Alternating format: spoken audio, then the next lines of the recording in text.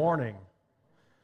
Good to have you here with us this morning. Thank you for being here. Thank you for choosing to worship with us at the Oldham Lane Church of Christ this morning. And we're so thankful to have you with us, especially if you are visiting. Thank you so much for visiting with us. You are a special guest.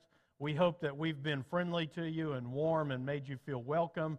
And we hope that your time in fellowship and worship and study is a blessing to you. Feel free to ask us questions. Let us know if there's any way we can serve you. And if there's any questions you have, whether it be about this congregation, your relationship with God, the Bible, whatever it might be, feel free to ask any one of the elders, any one of the ministers, or anyone for that matter. We want you to know that we're here to serve you and help you any way that we can. This morning we want to look at a lesson from one of the parables of Jesus, and so we'll be in Luke chapter 18 this morning, and we'll be looking at the parable of the Pharisee and the tax collector there in Luke chapter 18. Let's look there, and I'll read the verses, and then we'll start going through some things and see what we can learn about thankfulness from this parable. What can we learn from this parable about thankfulness? That's what we want to look at. Look at the first few verses there, verses 9 through 12. And we want to ask the question, who do you trust in? But let's see what we see there in verses 9 through 12. Jesus says, he also told this parable to some who trusted in themselves that they were righteous and treated others with contempt. 2 men went up into the temple to pray, one a Pharisee and the other a tax collector. The Pharisee, standing by himself, prayed thus, God, I thank you that I am not like other men, extortioners, unjust, adulterers, or even like this tax collector. I fast twice a week, and I give tithes of all I get. Do you see the beginning here? Do you see what Jesus has set up for us here? We don't know for sure who Jesus is talking to. It might be a general crowd with some Pharisees in it. It might be just to his disciples. We don't know with certainty who exactly he's talking to, but we do know that he says he's talking to some, verse 9, who trusted in themselves that they were righteous and treated others with contempt. Do we like people like that? We don't like that, do we? That's not a positive characteristic, is it? That's not something you shoot for to be yourself, is it? That's not something, if you were describing yourself, you would want to write, even if it were true. That's not something if somebody told you that that's how they were, you might wonder whether or not you might want to be their friend. You may not want to be a close friend of theirs. You may not want to work for somebody like that, to be close to somebody like that. That's not a positive thing for somebody to trust in themselves that they were righteous and treated others with contempt. We don't like that. But maybe, just maybe, we have some of that, a little bit of that in us. We need to ask ourselves, do I have some of that in me? And then what can I do about it? So let's see what we can learn from this parable. Look again at verses 10 and 12. 2 men went up into the temple to pray, one a Pharisee and the other a tax collector. The Pharisee, standing by himself, prayed thus, God, I thank you that I'm not like other men, extortioners, unjust, adulterers, or even like this tax collector over there. I fast twice a week. I give tithes of all that I get. Never perhaps were words of thanksgiving spoken with so little thankfulness actually in those words. This Pharisee was able to have words that express thankfulness with no thanksgiving, didn't he? He didn't have any real thankfulness in his heart. He didn't have any real thanksgiving in his words and in his mind. His thanksgiving referred not to what he had received from God, but what? The sins of other people and his good works. That's what he was thankful for. He was thankful for how bad they are and how good I am. He measured himself against others, and it's as if when he started to pray, he opened up his eyes and starts looking over there, and he finds the tax collector over there at a distance, and he says, yeah, that guy. Thank you that I'm not like that guy. And then it's also like he's praying to God and inviting God to join in with him in celebrating his goodness and his wonderfulness and his righteousness. God, you must be so proud of this excellent servant that you have in me. Thank you for this wonderful servant that you have. Look how good I am. Look how righteous I am. And look how bad that guy is. There was no thankfulness in his heart whatsoever. Now, it wasn't really saying much for the Pharisee to compare himself to the tax collector, was it? I mean, if he was going to compare himself, he ought to compare himself to another Pharisee, shouldn't he? I mean, after all, the Pharisees were at the top rung of the social ladder. They were meticulous about following the law. They were legalistic about following the law. There was the laws, and they had fence laws that they built up around the laws because they wanted to make sure that they were just overly righteous in following the law and good and all of that. Now, it's easy in today's time to think of the Pharisees totally negative, but they were considered righteous and certainly would have done many good things. So they weren't totally bad people, but they were considered the righteous ones in their time. They certainly would have been considered righteous, honored, looked up to, and certainly the tax collector was at the bottom rung of the social ladder, of any ladder, and he was despised, wasn't he? The Jews and the Romans didn't have a good relationship, and the government would subcontract out collecting taxes, and there's all kinds of taxes, and somebody might be a tax collector and kind of like a mob boss that had his own crew, and he would have his own people under him collecting taxes all over the place. And so they would go out, and most people didn't know that all the intricate tax laws, and so they would take advantage of that. And so they would nickel and dime everybody because they didn't know the laws. They could make up any law they wanted. And they would literally rob you blind saying it was a tax and you had to pay it. So as long as they turned in what they had to turn into the government, everything else was theirs to keep. Now, don't you know, they were raking it in. And of course, they were hated.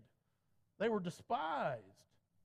And so the Pharisee at the top chooses the guy at the bottom and say, thanks that I'm not like him. Thank you, God. Look at me. I know you're rejoicing in heaven because you've got such a wonderful servant in me. Now, Jesus even said in two different places in Matthew and Mark, both, he said that the Jews even made void, the Pharisees even made void the word of God by their laws, their traditions that they had. Now, what the Pharisee said about himself wasn't technically wrong, was it? He was a righteous person.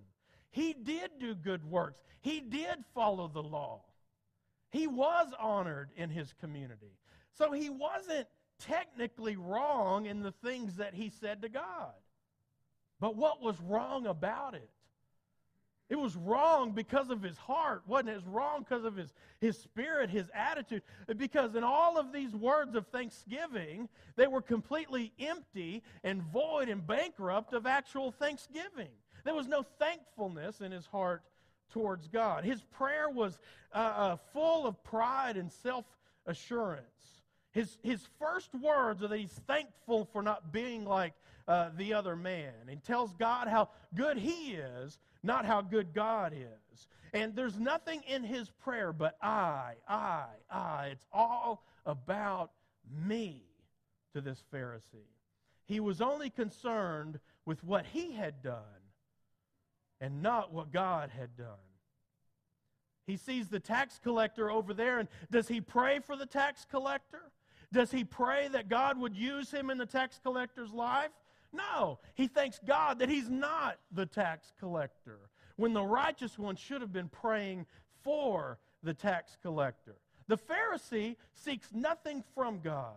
There's no request for forgiveness, mercy, help in any kind of need. There's no prayer for others. He expresses no actual thanksgiving for God's blessings. His attitude tells us that he really doesn't believe he needs God. That's a dangerous position, isn't it? When you're so good, so righteous, so got it all together, that you actually don't even need God. Now, no one would verbalize that. But our heart can be saying that. And it really is a matter of thankfulness. Now, who did the Pharisee trust in? Obviously, he trusted in himself, his own righteousness, his own good deeds. And we need to ask ourselves, who do I trust in? Now, of course we would give the right Bible class answer and say that we trust in Jesus, wouldn't we? Of course, that right answer to any question in church is Jesus. And so that's what we would say, and that's what we would want to believe. But we need to think about how we make decisions, how we go about our life in the depths of our heart. Who do I really, really, really, really, really trust in? Not the Bible class answer. The in here answer. Who do I really trust in? See, do you put all your trust really in your abilities, your intelligence, your past successes, your money, your job, your possessions, or your good works? I got all this. I did all this. Of course, I'm doing good. Of course, I know what to do. And do you really believe that you really have the answer to every problem? I mean, if people just need to come to you to get the answer, because you can fix it. You know what to do. You know what people ought to do. You know how to make things better. You know the right answer. They just need to come ask you. Because after all, you've got the ability and the intelligence, and you've got a track record. They just need to come to you because you got it. Who are you really relying on? Now, are those things wrong? Is money wrong? A job? Intelligence? Absolutely not. Intelligence, no, abilities, possessions, none of that's wrong. But it's where's your heart? Because we see something different that isn't good in the Pharisee. You might be familiar with Proverbs chapter 3, verse 5 and 6, verses 5 through 6. Look at what it says. Trust in the Lord with all your heart, and do not lean on your what? Own understanding. In all your ways acknowledge Him. Who did the Pharisee acknowledge? Himself. Acknowledge Him, and He will make straight your paths. Now, look at Isaiah chapter 41 and verse number 10. Fear not, for I am with you. Watch this. I am with you. Do not be dismayed, for what? I am your God. You're not your own God. God is your God. God is saying, I'm with you. I will strengthen you. Don't depend on yourself to strengthen yourself. Don't depend on your own goodness and your own righteousness and your own ability. And I'll just grin and bear it. I'll just grit, and I'm going to do this myself. That's your problem. That was the Pharisee's problem. He said, I will strengthen you. I will help you. I will uphold you with what? My righteous hand. Do you see that? Do you see the difference? The Pharisee didn't do any of that. The Pharisee didn't believe that. But that's what the Christian needs to hold on to. Now look at 2 Corinthians chapter 1 and verse number 9. Paul said, in referring to the suffering that they were experiencing, he said, indeed, we felt like that we had received the sentence of death. But that was to make us rely not on ourselves, but on God who raises the dead. Paul was as intelligent and successful as he was. He had everything in the world going for him. And you know, in the Philippian letter, chapter 3, he writes in great detail about that. But Paul said he was pushed to the point of where none of that could help him. They were at the point of thinking they're about to die. Who do you rely on? You're not Rambo. You can't rely on that last bullet and a bow and arrow and defeat an army. That's not real life. He said, the only person I could rely on was God. And he taught me not to rely on myself, but him who raises the dead. You can't raise the dead. Now, some people claim it, and there's even some YouTube videos out there. But you know it's not real. Nobody can raise the dead. Now, Paul certainly knew what it was like to rely on and fully trust in God. Now, y'all all going to YouTube and trying to find raise the dead videos. Okay. Dude. All right. So your first thought for some of us is not on God, but ourselves. Our first thought needs to be relying on God that He's going to hold me up. He's going to strengthen me. Why? Because a thankful heart understands who God is and what He's done. When you trust in yourself first, you look to yourself first. You look inward and believe that you have the answers and that you have the solution. And your first thought is of yourself and not God. Your first thought ought to be asking, what do you want me to do, God? What is your will for me? What is your direction? What is your word for me? And when you trust in yourself, your decisions are guided by your thinking and not God's will. Now, He made you smart. He gave you experiences and abilities and understanding and all of that. Absolutely use all of that. But in the midst of that, you see, the Pharisee wasn't trusting in God. That's the difference. Because his heart wasn't thankful. His heart didn't even need God. And we're going to see something quite different here. Because it really is a condition of the heart, an attitude of the heart. Look at verse number 13. In our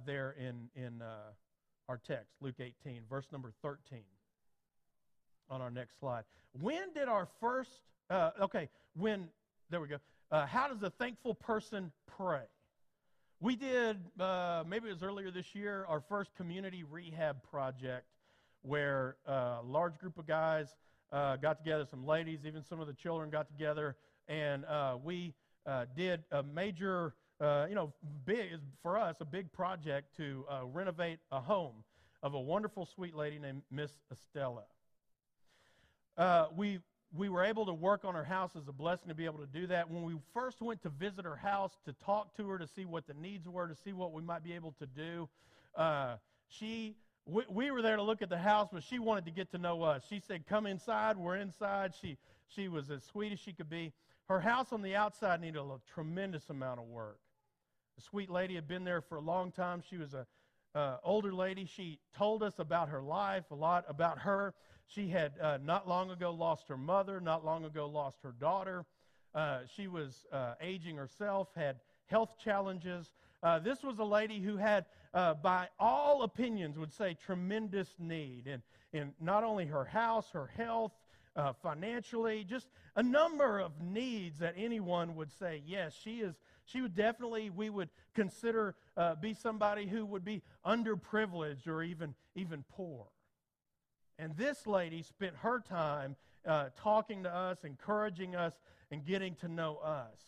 She had every earthly reason to not be happy. She had every reason in the world, and you wouldn't blame her one bit for being irritated, upset, unhappy, and unthankful.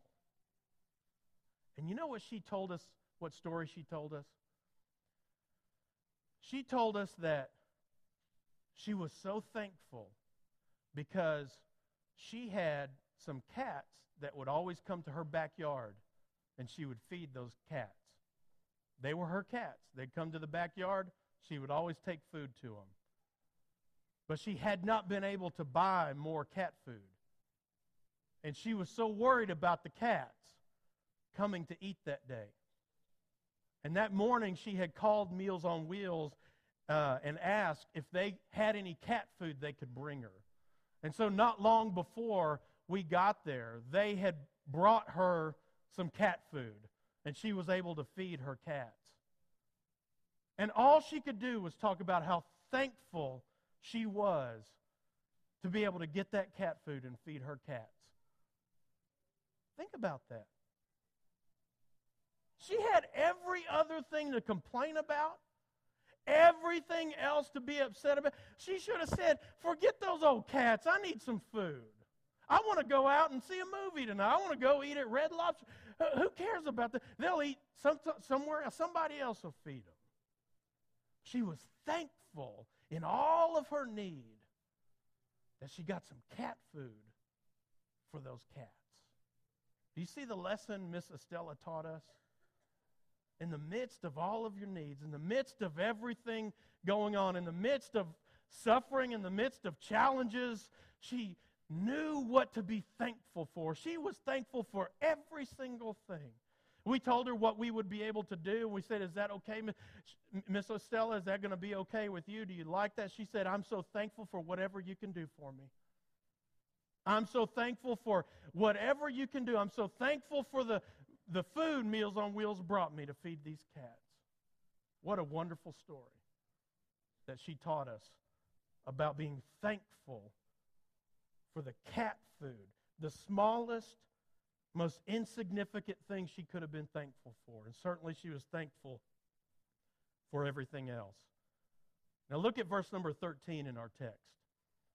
But the tax collector, standing far off, would not even lift up his eyes to heaven, but beat his breast, saying, God, be merciful to me, a sinner. The tax collector's prayer is much different than the Pharisee's prayer. He doesn't come for a show. He's not wanting everybody to see him. He's not making a scene. Instead, he's over there in sorrow, beating his breast, saying, God, have mercy on me, a sinner. And some even say that the way the Greek is written there, it doesn't actually say, it's not emphasizing a sinner, but he's saying the sinner. And if you remember, Paul said that he was the chief of sinners when he talks about his conversion story. And he said, he's telling how God changed his life. And he said, I'm the chief of sinners, or the foremost, or sinner of sinners. And that's the same thing some say the tax collector is saying. I'm not just a sinner, I'm the sinner. I'm the lowest you can get. I'm the sinner. Have mercy on me, God. And that's the kind of prayer he was praying. Paul said that in 1 Timothy 1:15.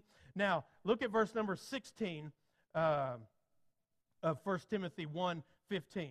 But look, this is the same thing as the tax collector. Verse number 16. But I received mercy for this reason. See mercy there? I received mercy for this reason, that in me, as the foremost, that chief of sinners, Jesus Christ might display his perfect patience as an example to those who were to believe in him for eternal life. That's exactly what the situation the tax collector was in right then. Now, look at Philippians chapter 3, verses 7 through 11. We don't have time to go through all of that, but you know that text there that Paul says in verse 7, whatever was gain I had, I counted as a loss for the sake of Christ. Indeed, I counted everything a loss because of the surpassing worth of knowing Christ Jesus my Lord. For his sake I've suffered the loss of all things and count them as rubbish in order that I might gain Christ and be found in him. Watch, not having a righteousness of my own, Pharisee, but that comes from the law, but that which comes through faith in Christ, tax collector, the righteousness from God that depends on faith. What was the only thing Paul was worried about? That I might know him and the power of his resurrection and may share in his sufferings, becoming like him in his death. and that by any means possible I might attain a resurrection of the dead. That's how a thankful person approaches God. That's how a thankful person lives their lives. They're not dependent on themselves, but on God. The tax collector doesn't think of anyone else and only about how he needs God, and the Pharisee can only think about himself and how he isn't like all those people and how good he is. So who is it that God justifies? Verse number 14. Who is it that God justifies? Jesus finishes the parable and he says, I tell you, this man went down to his house justified rather than the other. For everyone who exalts himself will be humbled, and he who humbles himself will be exalted. That word justified means shown to be made right, to be put in right standing with God, or Robert and Kevin would say acquitted, to be set free and put in right standing and good standing. And the basis of the tax collector's justification is his sense of need, his throwing himself on the mercy of God and the compassion of a God who forgives sinners. And Jesus says, that's who you're supposed to be. So what does Luke record right after this parable? Do you see it in there? He records Jesus coming to the little children. And they were coming, the infants. Jesus was holding the kids, blessing the kids. And the disciples shoo away the kids and rebuke them. And Jesus says, stop, let the little children come, because theirs is the kingdom of heaven. Unless you become like a child, you shall not enter the kingdom of heaven. Who's he talking about? He's talking about children, but who was like a child? The Pharisee or the tax collector? You see that tax collector? He just threw himself at the mercy of God. Children just come to God. They just come to Jesus. They don't come with a show. They don't come with trying to say they're anybody. They just come like that tax collector. I need you. I love you. I want to be with you. That's a thankful person. Psalm 107:1 says, "Oh, give thanks to the Lord, for he is good, for his steadfast love endures forever." See, we need to be thankful for his mercy. We need to say, thank you, Lord, for his love. Thank you, Lord, for what he blesses you with. Thank you, Lord, for your family. You need to say, thank you, Lord, for your church family. Thank you, Lord, for your food. Thank you, Lord, for your cat food. Thank you, Lord, for what you drive. And it might ride smooth or it might ride rough, but be thankful for what you have. Be thankful for your house, whether it's new or needs some TLC. Be thankful for what God has given you. Be thankful for your job. You may need a better one, but at least you've got one. Be thankful for your job. Be thankful for your money. You could probably use more, but be a better steward of what you have. Be thankful. Be thankful for your struggles that you have, because God teaches us lessons, and God is there with us through our struggles. Be thankful for God being there through our struggles, and those struggles helping us to get stronger and more faithful to Him. And most of all, we need to be thankful for the love of God in our life and the salvation through Jesus Christ. Don't you want to be more thankful? I want to be more thankful to God. And when I'm thankful, that solves a lot of problems, doesn't it? One older person, we were collecting food one time for Christian Service, the Christian Service Center, and I won't say Jack Payne's name, but we were talking about some of the food collected, and one of the cans was a can of spinach. And I happened to comment about that not too yummy can of spinach. And Jack said something that was really wonderful, a lesson in Thanksgiving. And he said, when we were growing up, you were thankful to have anything to eat, and you ate it. And I thought that was wonderful. We don't really think that way too much anymore nowadays, do we? But we should, shouldn't we? Be thankful for your spinach. Be thankful for your cat food. Most importantly, be thankful for a God who forgives sinners and His salvation through Jesus Christ. If we can help you this morning, we're here for you. You can come forward now as we together stand and sing.